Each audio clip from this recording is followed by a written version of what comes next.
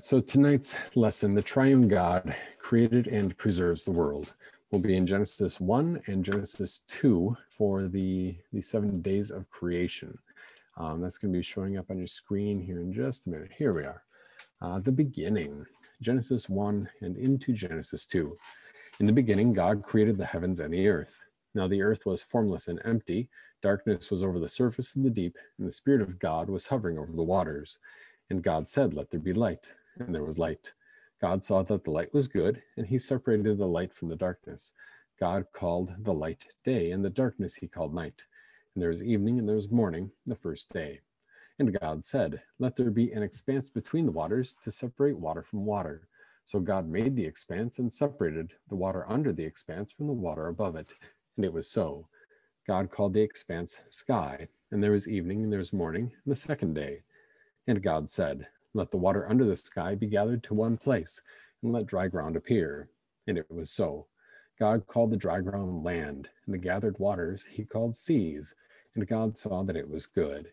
Then God said, "Let the land produce vegetation, seed-bearing plants and trees on the land that bear fruit with seed in it, according to their various kinds." And it was so.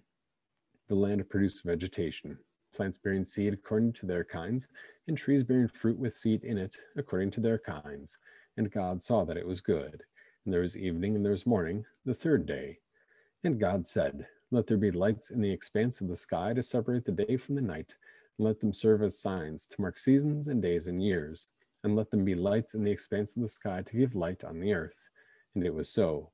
God made the two great lights, the greater light to govern the day, and the lesser light to govern the night. He also made the stars. God set them in the expanse of the sky to give light on the earth, to govern the day and the night, and to separate light from darkness. And God saw that it was good. And there was evening, and there was morning, the fourth day. And God said, "Let the water teem with living creatures, and let birds fly above the earth across the expanse of the sky." So God created the great creatures of the sea, and every living and moving thing with which the water teems, according to their kinds, and every winged bird, according to its kind. And God saw that it was good. God blessed them and said, "Be fruitful and increase in number, and fill the water in the seas, and let the birds increase on the earth." And there was evening, and there was morning, the fifth day. And God said, "Let the land produce living creatures according to their kinds, livestock, creatures that move along the ground, and wild animals, each according to its kind." And it was so. God made the wild animals according to their kinds, the livestock according to their kinds, and all the creatures that move along the ground according to their kinds. And God saw that it was good. Then God said, "Let us make man in our image and our likeness, and let them rule over the fish of the sea and the birds of the air, over the livestock, over all the earth, and over all the creatures that move along the ground." So God created man in his own image. In the image of God he created him. Male and female he created them. God blessed them and said to them, "Be fruitful and increase in number, fill the earth and subdue it. Rule over the fish of the sea and the birds of the air, and over every living creature that moves on the ground." Then God said, "I give you every seed-bearing plant on the face of the whole earth, and every tree that has fruit with seed in it. They will be yours for food. And to all the beasts of the earth, and all the birds of the air, and all the creatures that move on the ground, everything that has the breath of life in it, I give every green plant for food." And it was so. God saw all that he had made, and it was very good. And there was evening, and there was morning, the sixth day. Thus the heavens and the earth were completed in all their vast array. By the seventh day, God had finished the work he had been doing. So on the seventh day, he rested from all his work. And God blessed the seventh day and made it holy, because on it he rested from all the work of creating that he had done. This is the word of our God. So that is Genesis 1, 1 to 31. So all of Genesis 1, as well as the opening three verses rather, of Genesis chapter 2. All right, so getting into it, you see in the bullet points, if you're following along in your workbook, there are two things that are highlighted for us here. The first chapter of the Bible tells us how it all began. God created all things with the power of his word. And then secondly, from today's creation account, we learn much about who God is and what he is like. And then there's a little part in the red box on the right-hand side, and we'll dispense with this right away, I suppose, because we had begun with that reading from the Apostles' Creed, and what we call the first article of the Apostles' Creed. And so that red box on the right-hand side says that a creed is a confession of faith that allows a group of people to clearly and concisely confess what they believe, that is, to state what they believe. The Christian Church has historically accepted three creeds as expressions of our faith. First of all, the Apostles' Creed, which is a summary of Jesus, the teaching that Jesus taught, not actually written by the apostles. Secondly, the Nicene Creed, and then thirdly, the Athanasian Creed. We'll study the Apostles' Creed in detail over the next couple of lessons, and the other two creeds are going to be printed in the appendix for us. Just a second, I think I have one more thing to adjust here.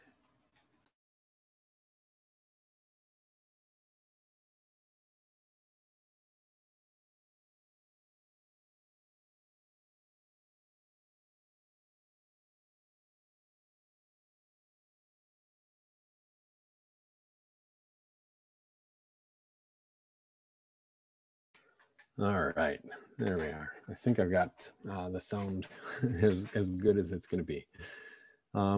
So Genesis 1, and tonight we're looking at really the first article, the content of the first article. The first article is in the Apostles' Creed, really, is a summary of what the Bible says about these things. And it's an easy way to give us a handle on what are we talking about when we're talking about creation and preservation and all those good words that we're going to be learning tonight. All right, so according to Genesis 1 verse 3, what tools did God use to form everything that is around us? Kind of had that refrain throughout the entire reading of Genesis chapter 1. If you look at Genesis chapter 1 verse 3 as an example, and God said, "Let there be light," and there was light. So pretty straightforward, you know. God said it, and there was. So what tool did God use? He used his word, number one. His word, plain and simple. And number two, how long did it take God to make the world? Looking at what Genesis 1 says, looking at what God says in his Bible, we have to say, well, it's 6 regular 24-hour days. And a couple of reasons for that. There was morning, there was evening, the first day, and that kind of refrain as he's going on. We've got the creation of the sun, moon, and stars on day 4, even though we have light, morning and evening happening on days 1, 2, and 3 already. But everything that we see looks exactly like it happens now. There's no hint of God saying it having to happen, and then it takes, you know, a real for it to actually happen. God said, and it was. And there's a little bit more to that. If you have any questions about that, you know, how can we say based on the Bible, how can we say that God created the world in 6 regular 24-hour days, and then the 7th day he rested? And you can contact me down in the show notes or in the video notes, I suppose, if you have any questions, and we'll go from there. Which gets us to our first key term toward the bottom of our workbook page. And the key term is creation. Creation means that God created the universe. God created everything that exists in 6 24-hour days from nothing using his word. And so obviously the first part, God created the universe. God created everything. Secondly, in these regular days, and he took 6 of them to do all the creating. The 7th day, he created the gift of rest. God created everything that exists. He created out of nothing, and he used his word as the only tool. So God created the universe in 6 24-hour days from nothing using his word. Our other key term, evolution. Mankind's theory that the universe slowly developed over the course of billions of years. This theory denies that God created anything. I know there's a lot more nuance to it than that, but that's the heart of it. That's the core of it. This idea that there's a continual progression over many, many, many, many years. And that directly contradicts what God says in his word. In his word, God says he created the world. He said it and it happened. And we even have, we'll see in just a little bit, when God created Adam and Eve, the first two people, they weren't, grunting half humans. They were fully formed, fully developed people with intellect and knowledge and accountability to God. Because that's the bottom line. When we get to evolution, as we'll see on the next page, it has no solution for sin and no answer for a guilty conscience. Not to get too far ahead of ourselves. Number 3, in an attempt to merge the concept of evolution with the biblical teaching of creation, some people say that the days, quote unquote, mentioned in Genesis 1 are actually really, really long periods of time. However, the biblical account very clearly shows that such ideas are wrong and that the days in Genesis 1 are actually normal 24-hour days. What in chapter 1, verse 5, 8, 13, 19, 21, 23, and 31 tell you? How do we tell that? Because I don't want you to just take my word for it. I want you to recognize it for yourself. Right here is verse 8. God called the expanse sky, and there was evening and there was morning the second day. And we had that same phrase, there's evening, there's morning the third day. Verse 19, there's evening, there's morning the fourth day. It sounds like oddly repetitious here, right? There's evening, there's morning the fifth day. There's a little bit more detail in day 6, but there's still evening and morning the sixth day.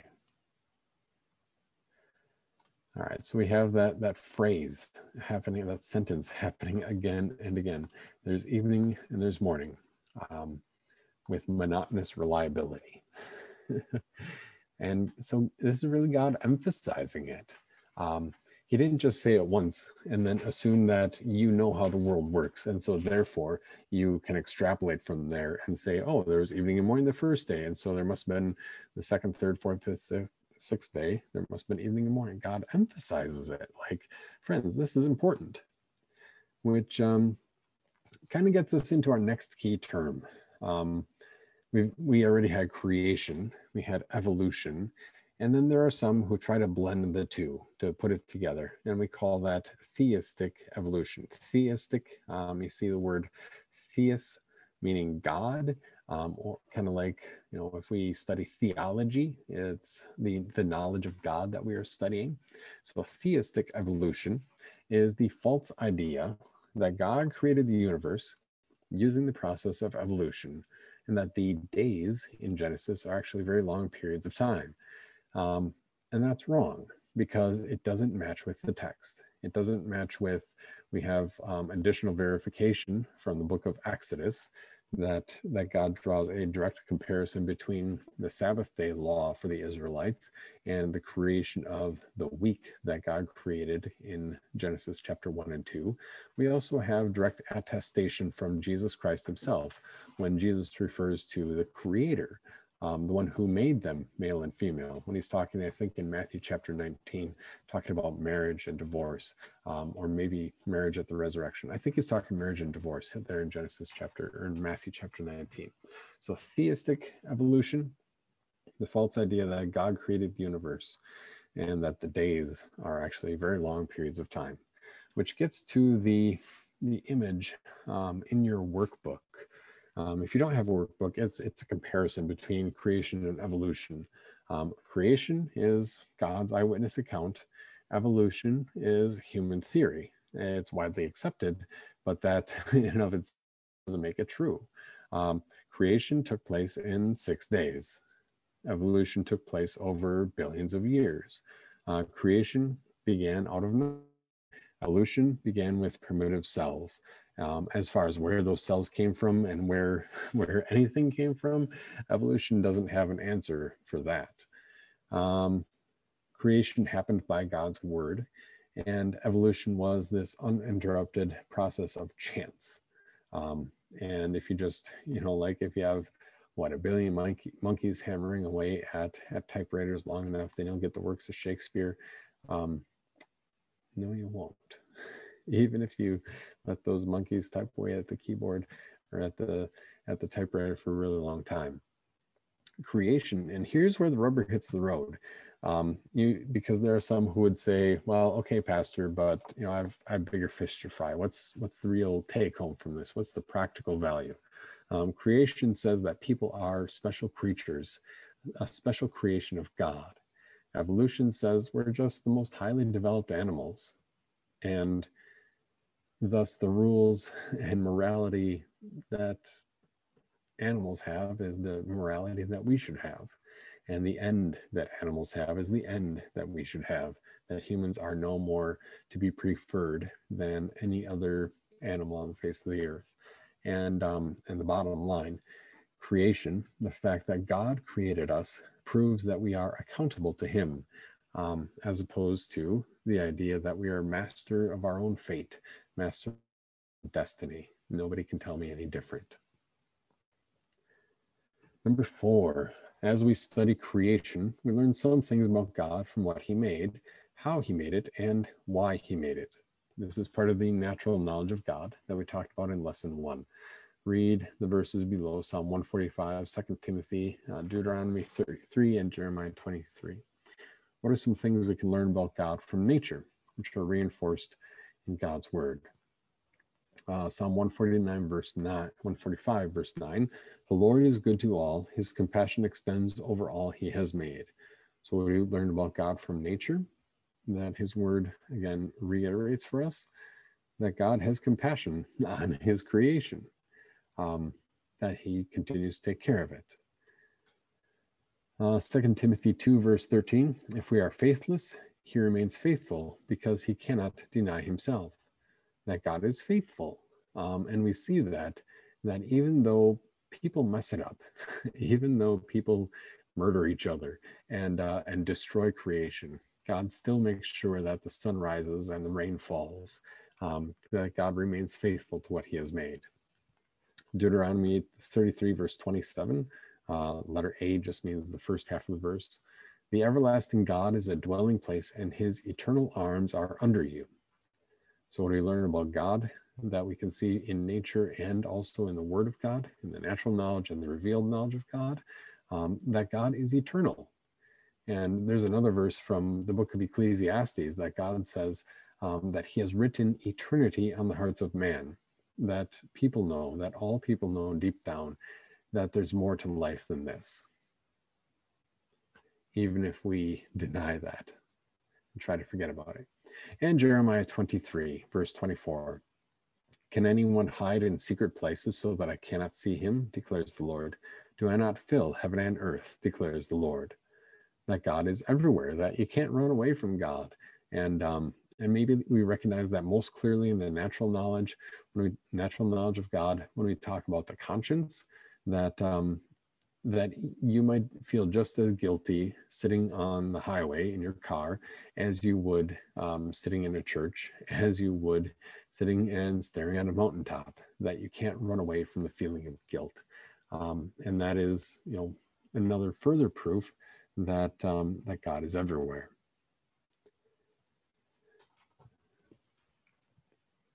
So number 4, kind of the summary, that God is powerful, wise, kind, loving, and faithful.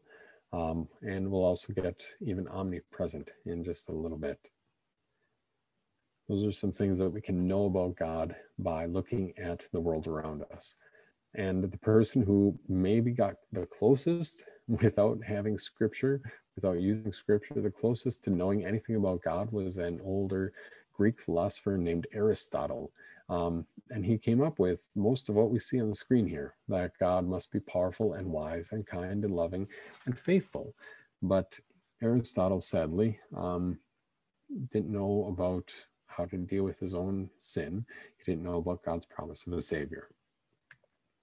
Our next key term, eternal.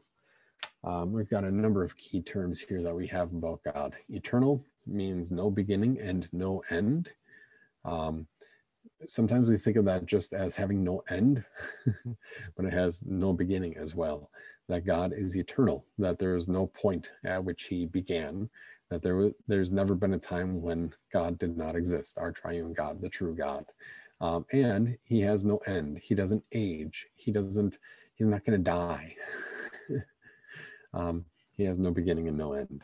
Pretty easy. Top of the next page, omniscient. Whoa. If you see right in the middle, SCIEN, toward the end, I guess, kind of like the word science. Science is really a word for knowledge. What can we prove? What can we know that is certain and provable? That's what science is. But it comes from this word that means knowledge.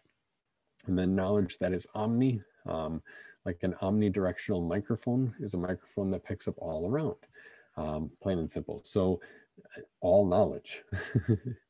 These words kind of define themselves once you recognize the parts that make up the word. Omniscient, meaning all knowledge. God knows all things.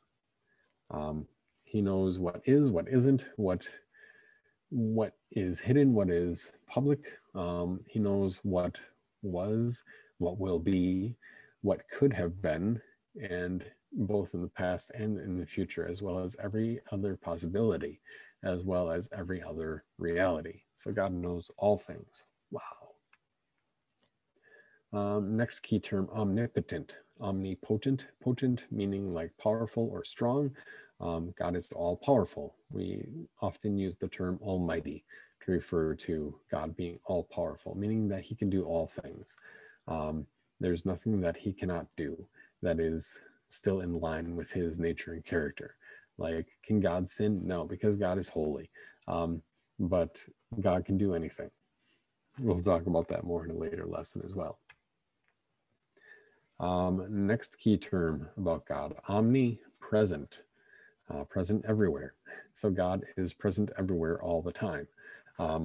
And he is present, generally, if you're sitting on a chair or driving in a car, God is making sure that that chair retains all the things that make it a chair, that if he were not there holding it together, then that chair would just dissolve and explode into atoms, and your car would disappear. But God is making sure that it retains all the things that it's supposed to be doing. But God is, even though God is present everywhere, he is also present in a special way, like in church. When we have the preaching of the word and the reading of the word, there God is present, and he sends his Holy Spirit to create faith when and where it pleases him. We had just talked about the fact that God is omnipresent, that God is present everywhere all the time, but he's present in a special way in his service when his word is shared, when his Christians gather together, and he is present in a special way when his Christians make use of his sacraments, the Lord's Supper and Holy Baptism. All right, so far so good. Takes us to number 5. What words in Genesis 1 verse 26 tell us something about God that is very different from human beings? It's there on your screen. God said, "Let us make man in our image, according to our likeness, and let them have dominion over the fish of the sea, and over the birds in the sky, and over the livestock, and over all the earth, and over every creeping thing that crawls on the earth." What do we see here? God said, "Let us make man in our image." There's a plural right there, that God is different. Let us make man in our image. So number 5, the plural pronouns us and our tell us that God is very different from humans. But at the same time, we have singular words and singular verbs for God doing things, which kind of gets us into the diagram on the next page. And in Luther's Catechism, help to explain the triune God. What can we learn from this? If you have your workbook, feel free to flip over there. And if you have the new blue catechism, the dark blue catechism, it's on page 126. And I'll kind of describe it for us here, that God is triune. We call this a mystery. Mystery, not like Sherlock Holmes, we got to figure it out, but mystery like this is something that we cannot perceive and we cannot cannot see based on the natural knowledge of God, based on our human power and ability. But it is a mystery because God has to reveal it to us. God is triune is not something that we would figure out by looking at the world around us, but God reveals it to us in his word. And so we have this concept, this reality that the Father is not the Son is not the Spirit is not the Father, but Father, Son, and Holy Spirit each is God. And that's about as much as you can say. The Spirit is a real person, but without a body, not like a person as in people, humans like you and me, but a person meaning that which is in itself, that which is itself. And God does not change. He is holy, eternal. God is love. God is merciful. He is omniscient, meaning he knows all things. Omnipotent, meaning he is all powerful or almighty. Omnipresent, he is everywhere at all times, and he is compassionate. And belief in this triune God is necessary for salvation. If somebody believes in a different God, or even, somebody believes in a different God, they're not going to heaven. That's a total non-starter because they're not worshiping the one true God, and they have excluded themselves from his grace. So number 6, what do we learn from this? God is 3 persons, Father, Son, and Holy Spirit, but not 3 gods. There's only one God. God is 3 persons in one God. We will update that on the key term here, Trinity. God is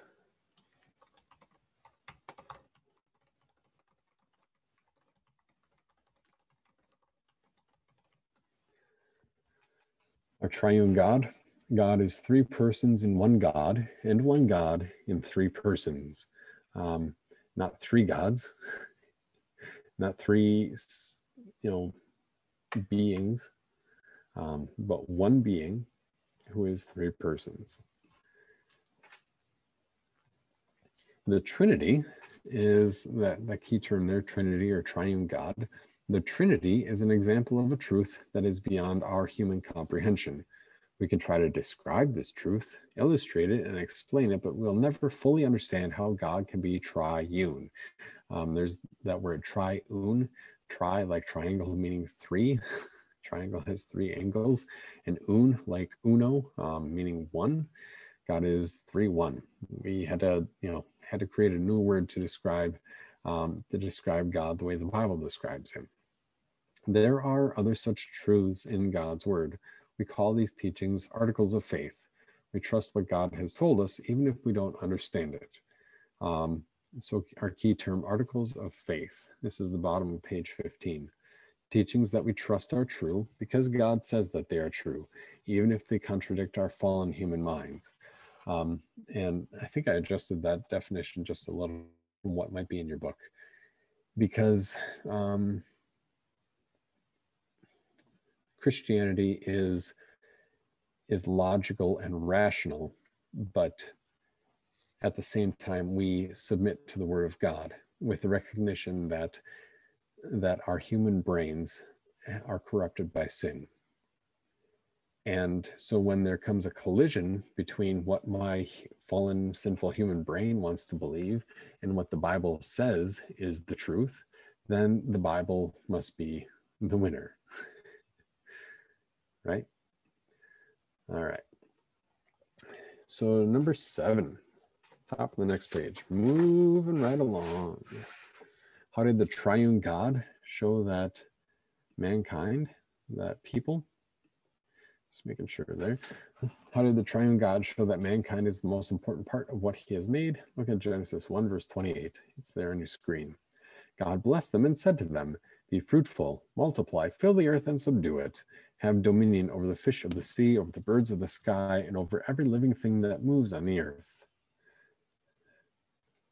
So how did God show that mankind is the most important part of what he has made? Well, God put people in charge of creation. He said, you take care of it. And not like, shoving it off on them and here's the responsibility, but here's a joyful thing for them to do, because at this time they still weren't corrupted by sin. At this time, God said, here's a job for you to do, and they were delighted. God put his people in charge of creation.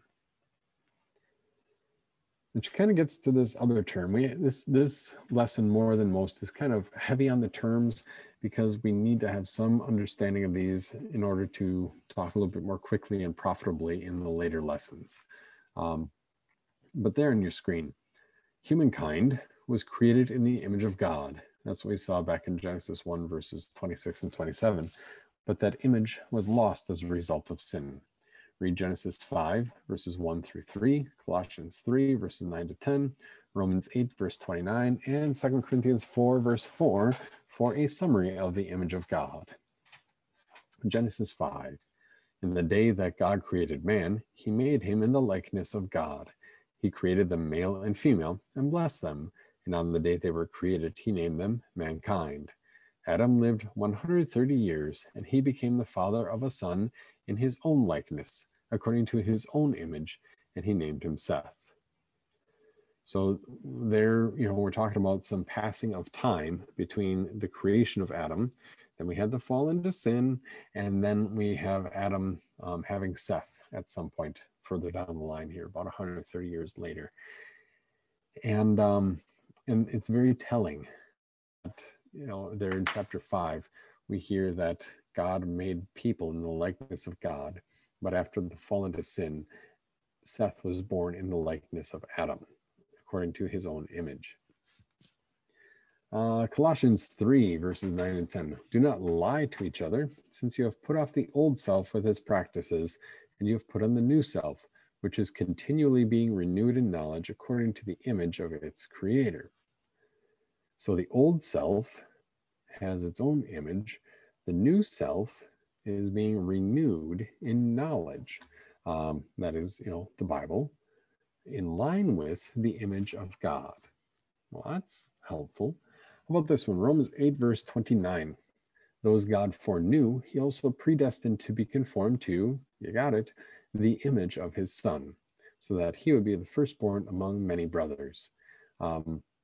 So there we have the image of God described for us again, that this image is seen in the person and work of Jesus Christ, in his perfection, his holiness. And 2 Corinthians 4, verse 4. In the case of those people, the God of this age has blinded the minds of the unbelievers to keep them from clearly seeing the light of the gospel of the glory of Christ, who is God's image. So that leads us to our key term, and hopefully that gives us a little bit of a snapshot background. Key term, image of God. Humans were created in perfect harmony with God, knowing God's will and wanting what God wanted. We lost and that is the image of God. That what God wants is what people wanted. That perfection, that holiness. We lost that image through the fall into sin, and we regain it again through faith in Jesus as our Savior. But even there, in this world, as long as we are hindered by sin, that image of God will still need to be renewed. It's not a completed thing this side of heaven. And we don't have it fully restored until we will one day be in heaven. Then the image of God will be fully restored. What is that? Perfect harmony with God, knowing God's will perfectly and wanting to do what God wanted perfectly. And we have that here on earth in part as believers, but not completely. Genesis gets on to our second section of the night. Genesis 2, verses 4 through 25. God creates Adam and Eve. And we see our 2 bullet points before we get into it. This section recounts the account of the creation of people, which was covered briefly in Genesis 1, verses 26 and 27. Genesis 1 is the overview, and then we zoom in on the important part. That's basically how God had Moses write the entire book of Genesis. He first had the overview, and then he zooms in on the important part. And secondly, God showed his love by creating humans in a special way and giving them special blessings. So, Genesis 2, beginning in verse 4. This is the account of the heavens and the earth when they were created. When the Lord God made the earth and the heavens, and no shrub of the field had yet appeared on the earth, and no plant of the field had yet sprung up, for the Lord God had not sent rain on the earth, and there was no man to work the ground, but streams came up from the earth and watered the whole surface of the ground. The Lord God formed the man from the dust of the ground, and breathed into his nostrils the breath of life, and the man became a living being. Now the Lord God had planted a garden in the east in Eden, and there he put the man he had formed. And the Lord God made all kinds of trees grow out of the ground, trees that were pleasing to the eye and good for food. In the middle of the garden were the tree of life and the tree of the knowledge of good and evil. A river watering the garden flowed from Eden. From there it separated into 4 headwaters. The name of the first is the Pishon. It winds through the entire land of Havilah, where there is gold. The gold of that land is good. Aromatic resin and onyx are also there. The name of the second river is the Gihon. It winds through the entire land of Cush. The name of the third river is the Tigris. It runs along the east side of Ashur. And the fourth river is the Euphrates. The Lord God took the man and put him into the Garden of Eden to work it and take care of it. And the Lord God commanded the man, "You are free to eat from any tree in the garden, but you must not eat from the tree of the knowledge of good and evil, for when you eat of it, you will surely die." The Lord God said, "It is not good for the man to be alone. I will make a helper suitable for him." Now the Lord God had formed out of the ground all the beasts of the field and all the birds of the air. He brought them to the man to see what he would name them. And whatever the man called each living creature, that was its name.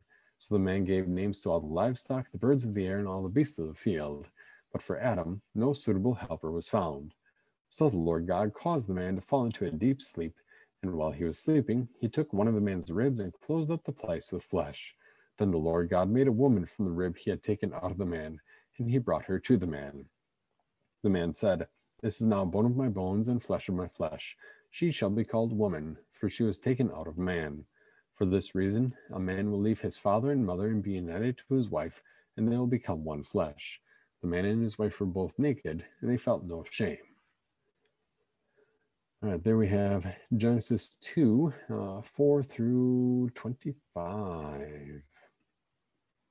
God creates Adam and Eve. There we are, sorry. There we are. Number 8. What was different about the way God created Adam and Eve compared to the rest of creation? Listed for you there. God formed the man from the dust of the ground and breathed into his nostrils the breath of life. That's how he became a man. And then secondly, God didn't use more dirt to create Eve. God caused the man to fall into a deep sleep, took a rib and closed up with flesh the place where it had been.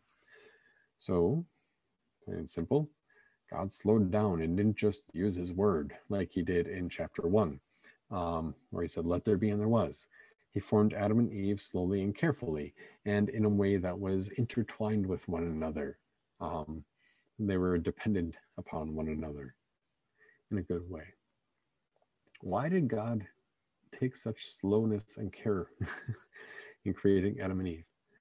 Well, to show that humankind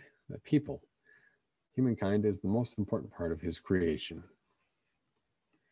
Number 10, we'll talk more about marriage when we get to the 6th commandment in lesson 15. But here we see that God established marriage. What was Adam missing? And if you think back, this takes place during the 6th day of creation. Genesis chapter 1 gives us the overview, has a quick look at the 6th day of creation. And then here, Genesis chapter 2 zooms in on the fact. And all the way through almost all of the first 5 days of creation, God saw all that he had was made was very good. There's evening and the morning, first day, second day, third day, fourth day, fifth day, until we get to verse 18. The Lord God said, "It is not good for the man to be alone. I will make a helper for him who is a suitable partner for him." And verse 20, the man gave names to all the livestock and to the birds of the sky and to every wild animal, but for Adam, no helper was found who was a suitable partner for him. All right, so God says, hey, this is not good. Adam was missing a helper.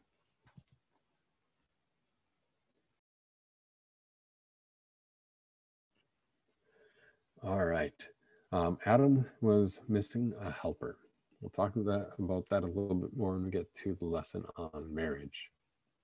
Number 11, how did Adam respond when Eve was brought to him?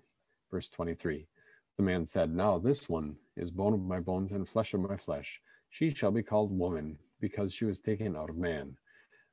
And there's even a little aha, this is the one. Adam is basically jumping up and down with joy. Adam responded, he rejoiced with God's gift. This woman that is suitable helper, this partner that God had brought to him and made for him. Verse 12, the thinking question. You got to think about this a little bit. In their perfect world, how do you think Adam and Eve treated each other? We'll talk about that more when we get to the lesson on marriage as well. Well, there's this mutual respect and mutual love. That's about as succinctly as you could say it, I suppose. Number 13, God gave Adam and Eve one command about that tree in the middle of the tree, or the tree in the middle of the garden. Do not eat from it. Regarding their new home, they were not to eat the fruit from the tree of the knowledge of good and evil. Why did he give them this command? Oh, God is so unfair. He put us in this beautiful garden where there are trees of every sort that we could eat from all of them, but God is so unfair because he's withholding this one tree from us. We can't have it. No. It's a perfect world, but by obeying God's command, they were demonstrating their love. By obeying God's command, they were worshiping him. As even one of the New Testament books toward the end of the New Testament says, this is love for God, to obey his commands. They were demonstrating their love for God by listening to what he said. Which gets to our key term, free will. And this is very particular.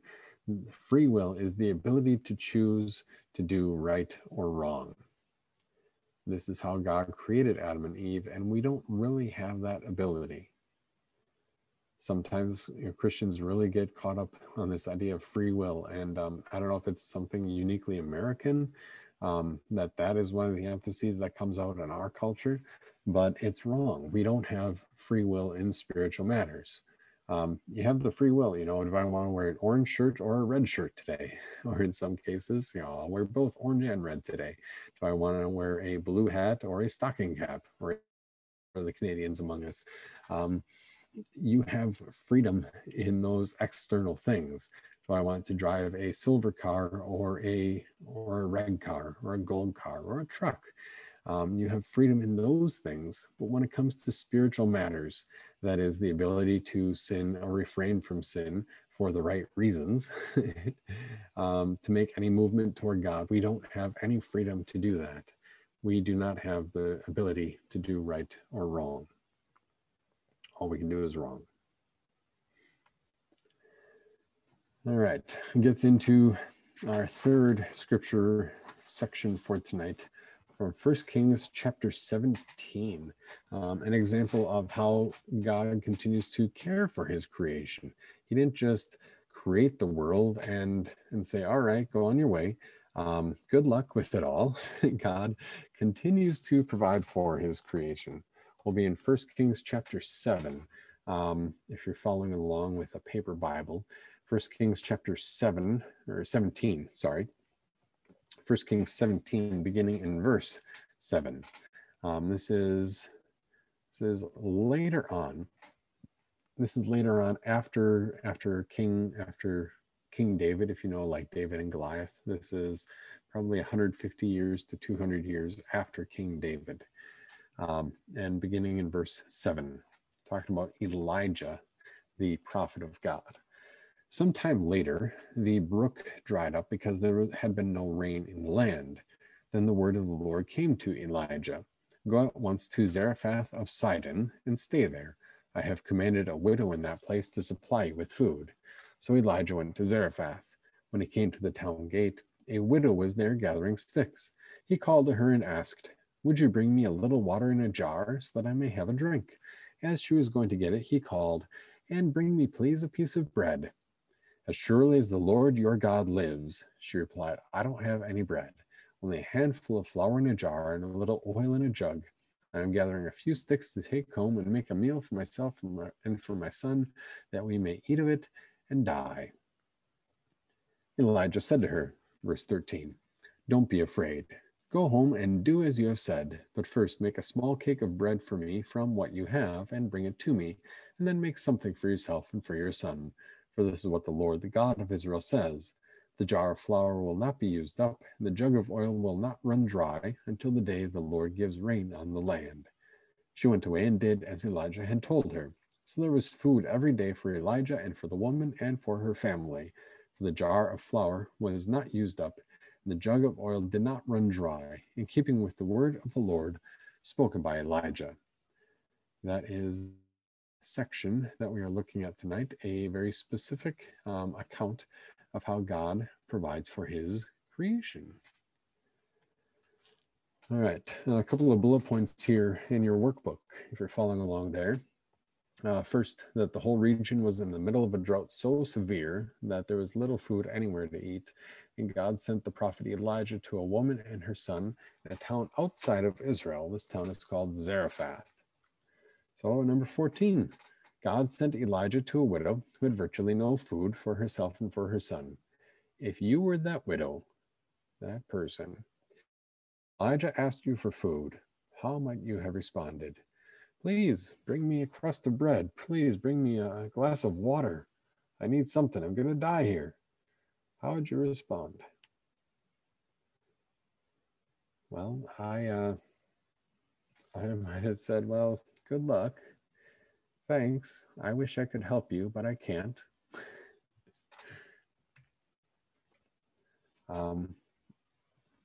How might that's one possibility. Maybe you believe him. Take him at his word and say, all right, I'll make you a tiny little cake of bread, but we're all going to die anyway. A couple of different ways you could go with that. You can just kind of give it a little bit of thought for yourself. Number 15, God promised, do I have that here too? God promised that the oil and the flour would not run out until it rained again. That's what God had said in verse 14. What would have made that promise difficult for belief? Verse 14, for this is what the Lord, the God of Israel says, the jar of flour will not run out, and the pitcher of oil will not become empty until the day the Lord sends rain to water the surface of the ground. What would have made that promise difficult to believe? Well, they're out of food, and this isn't typically the way that God provides food. You don't pour yourself a bowl of Cheerios and put it back in the cupboard and have the exact same amount of Cheerios in the box. You don't, crack a few eggs and then close up the carton and bring out that carton again and it's full of a dozen eggs. God doesn't normally provide that way. Was there anything about the woman? This goes on to the next page in your workbook. Was there anything about the woman, her son, or Elijah that would cause God to work such a miracle to take care of them? Why them? Did they deserve it more?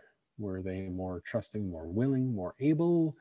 Well, no. But in his mercy, God chose to provide for Elijah, and he provided for Elijah through that widow and her family.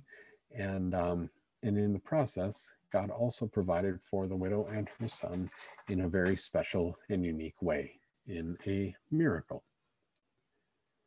Number 17, list several important truths that we can learn from the account of Elijah and the widow of Zarephath. Several important truths, maybe about priorities, maybe the truth that God provides at all times, that God is always good, and God could have let them all starve to death and still have been a God of love. He still could have been let them starve to death and be a good God, because his goodness and his love do not depend on his action toward us, but are a result of his action toward us. Or his goodness and his love result in his actions toward us. What else? God cares for his people. He has the power to provide through miracles if he chooses. If God makes a promise, we can be certain that he'll keep it. That was that special promise that the jar of oil and flour would never run out. Number 18, God does not typically provide for us through miracles, though he certainly can, and he certainly does. Read Psalm 104, verse 14 there on your screen. How does God typically provide the things that we need? Psalm 104, verse 14. God makes grass grow for the cattle and plants that people use to produce food from the earth. How does God typically provide the things that we need? Well, in natural means. Rain that falls on the ground, and the seed that's in that ground soaks up some of the rain and sprouts and then becomes a tree or other vegetable or kale. Hooray! And beets and chard and all those good things. God typically provides for us through natural means, not supernatural like miracles. Which gets to our key term, natural means.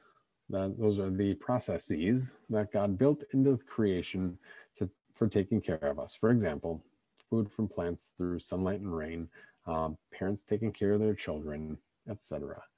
Natural means, the natural order that God has built into his creation for things to happen, for his creation to be taken care of. Our other key term, miracle. A miracle is an event by which God provides for us directly, not using the natural means that he built into creation. For instance, suddenly healing a disease, like when Jesus would heal the sick, or snap his fingers, or touch somebody's eyes, and then all of a sudden they were able to see or walk or whatever. Suddenly providing food out of nowhere, a miraculous thing, such as the food, the flour and the oil in the widow's jar, or Elisha, the one after Elijah. Elisha provided some miraculous food for people. Jesus provided miraculous food in the feeding of the 5,000 and the feeding of the 4,000. These are all miracles that go outside of the norm, supernatural events. Number 19, this is kind of a longer discussion question, but it kind of leads into the blue box at the bottom of this page on your workbook. Number 19, one of the privileges that Christians cherish is the privilege of coming to God in prayer and expressing our needs, trusting that he hears us and that he will supply the things we need. When Jesus' disciples once asked him to teach them how to pray, he gave them the prayer that we have come to call the Lord's Prayer. This wonderful model prayer is made up of 7 petitions or 7 requests. As we go through this course, we'll look at the various petitions as they relate to the subject of each unit. We'll cover prayer in more detail in lesson 13. If you're unfamiliar with the Lord's Prayer, you can read the prayer and Luther's explanations for each part in Appendix 1 at the back of your workbook. Read the 4th petition of the Lord's Prayer at the bottom of the page and Psalm 145 verses 15 and 16. Whether God provides through miracles or by natural means, what can you be certain that God will always do for you? Well, he's going to provide what he knows that we need. The 4th petition at the bottom of the page, give us today our daily bread. What does this mean? God surely gives daily bread without our asking, even to all the wicked. We pray in this petition that he would lead us to realize this and to receive our daily bread with thanksgiving. What then is meant by daily bread? In this part, it looks like a paragraph. It's all one sentence. Okay, here goes. Daily bread includes everything that we need for our bodily welfare, such as food and drink, clothing and shoes, house and home, land and cattle, money and goods, a godly spouse, godly children, godly workers, godly and faithful leaders, good government, good weather, peace and order, health, a good name, good friends, faithful neighbors, and the like. And there's more. Daily bread that God provides what we need. Doesn't always match up with what we want, but he provides what he knows that we need. Daily bread, the things that we need to keep our body in life. Talking about needs primarily when we talk about daily bread and when we talk about that part of the Lord's Prayer. Our other key term tonight, kind of a heavy on the key terms tonight, that God takes care of the universe he created through natural means and or through miracles. He certainly has the ability to do miracles. His normal mode of operating is through natural means, by sending the sun, sending the rain, having animals eat the plants and turn those fibrous plants into delicious things like steak. All right. Next part. Number 20, read Jesus's words in Matthew 6, verses 25 through 33. It's there on your page. Why has God promised to take care of us and provide for us? Reads like this. Jesus said, "For this reason I tell you, do not worry about your life, what you will eat or drink, or about your body, what you will wear. Is not life more important than food, and the body more important than clothing? Look at the birds of the air. They do not sow or reap or gather into barns, and yet your heavenly Father feeds them. Are you not worth much more than they? Which of you can add a single moment to his lifespan by worrying? Why do you worry about clothing? Consider how the lilies of the field grow. They do not labor or spin, but I tell you that not even Solomon in all his glory was dressed like one of these. If that is how God clothes the grass in the field, which is alive today, and tomorrow is thrown into the fire, will he not clothe you even more, you little? So do not worry, saying, what will we eat, or what will we drink, or what will we wear? For the unbelievers chase after all these things. Certainly your heavenly Father knows that you need all these things, but seek first the kingdom of God and his righteousness, and all these things will be given to you as well. Why has God promised to take care of us and provide for us? The exact same reason that he chose to take care of Elijah and that widow, not because we have earned or deserved it, but because he loves us. He proves it by obviously continuing to provide for us. He proved it most of all by giving his son for your salvation and mine. So number 21, if we worry about food or clothes, what does that say about our trust in God? For what we just read here, just up here in number 59, the unbelievers chase after all these things, worrying. Why do you worry? God clothes you and clothes the field. The unbelievers chase after all these things. And so if we worry about food and clothes, well, worry says that we don't trust God to help and provide. Sometimes that's kind of a harsh pill to swallow, that we justify and explain away the worry. And there's a difference between worry and proper Christian concern. But worry is not an attitude of faith. And I'm not saying that like to say buck up and stop worrying, pull yourself up by your bootstraps and get the worry out of your life. And here's 5 ways to make that happen now.